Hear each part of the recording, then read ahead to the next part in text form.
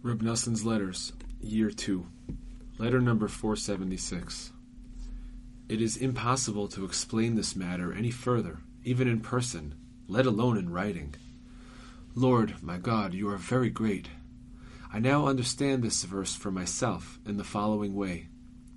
Lord, my God, even the revelation of your godliness and greatness that you illumine within my heart, as in my God, even there you are very great. How much more must your actual greatness be, since I know that your greatness is absolutely unfathomable, as discussed above.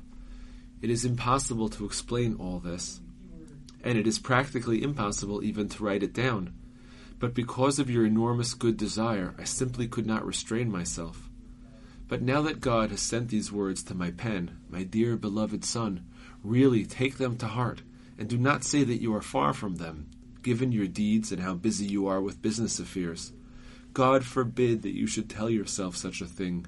To the contrary, this is God's enormous greatness, that in his compassion he informed us through the true tzaddik that his greatness is unfathomable, and that there is hope every moment of every day for every single person. For he already supplied us with an eternal cure in advance of our crushing blows, God spare us, i.e. the spiritual blows, which are the greatest suffering of all, as each person knows in his own soul. But in direct response to this entire awesome conversation left the Rebbe's holy mouth. This conversation which begins, God is great and we know nothing at all, until at the end he said, the main thing is never to despair of crying out, as I quoted above, and as I merited to hear directly from his holy mouth. While all this that he spoke in my presence contains extremely profound meaning, as far as it concerns us, he said it only in order that we too should believe in God's enormous greatness, and thereby fortify ourselves and never despair of crying out through whatever should come upon us, upon our children, or upon all future generations. God is great and we know nothing at all. There is a phenomenon that everything is turned to the good. The very fact that I am now writing you these words, my dear son, is also a result of God's enormous greatness.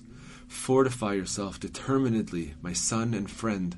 Seize happiness and joy, and turn all the grief and sighing into joy at all times.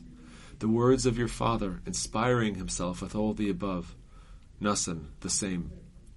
Loving greetings to all our comrades, in particular to your son, my dear grandson David Tzvi, may he live. Write me about how your son Michal, may he live, is doing.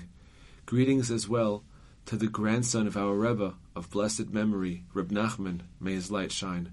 He too should read this letter, and he should let me know when he sets out for his safe journey. If my friend, your in-law, is there, send him my loving greetings.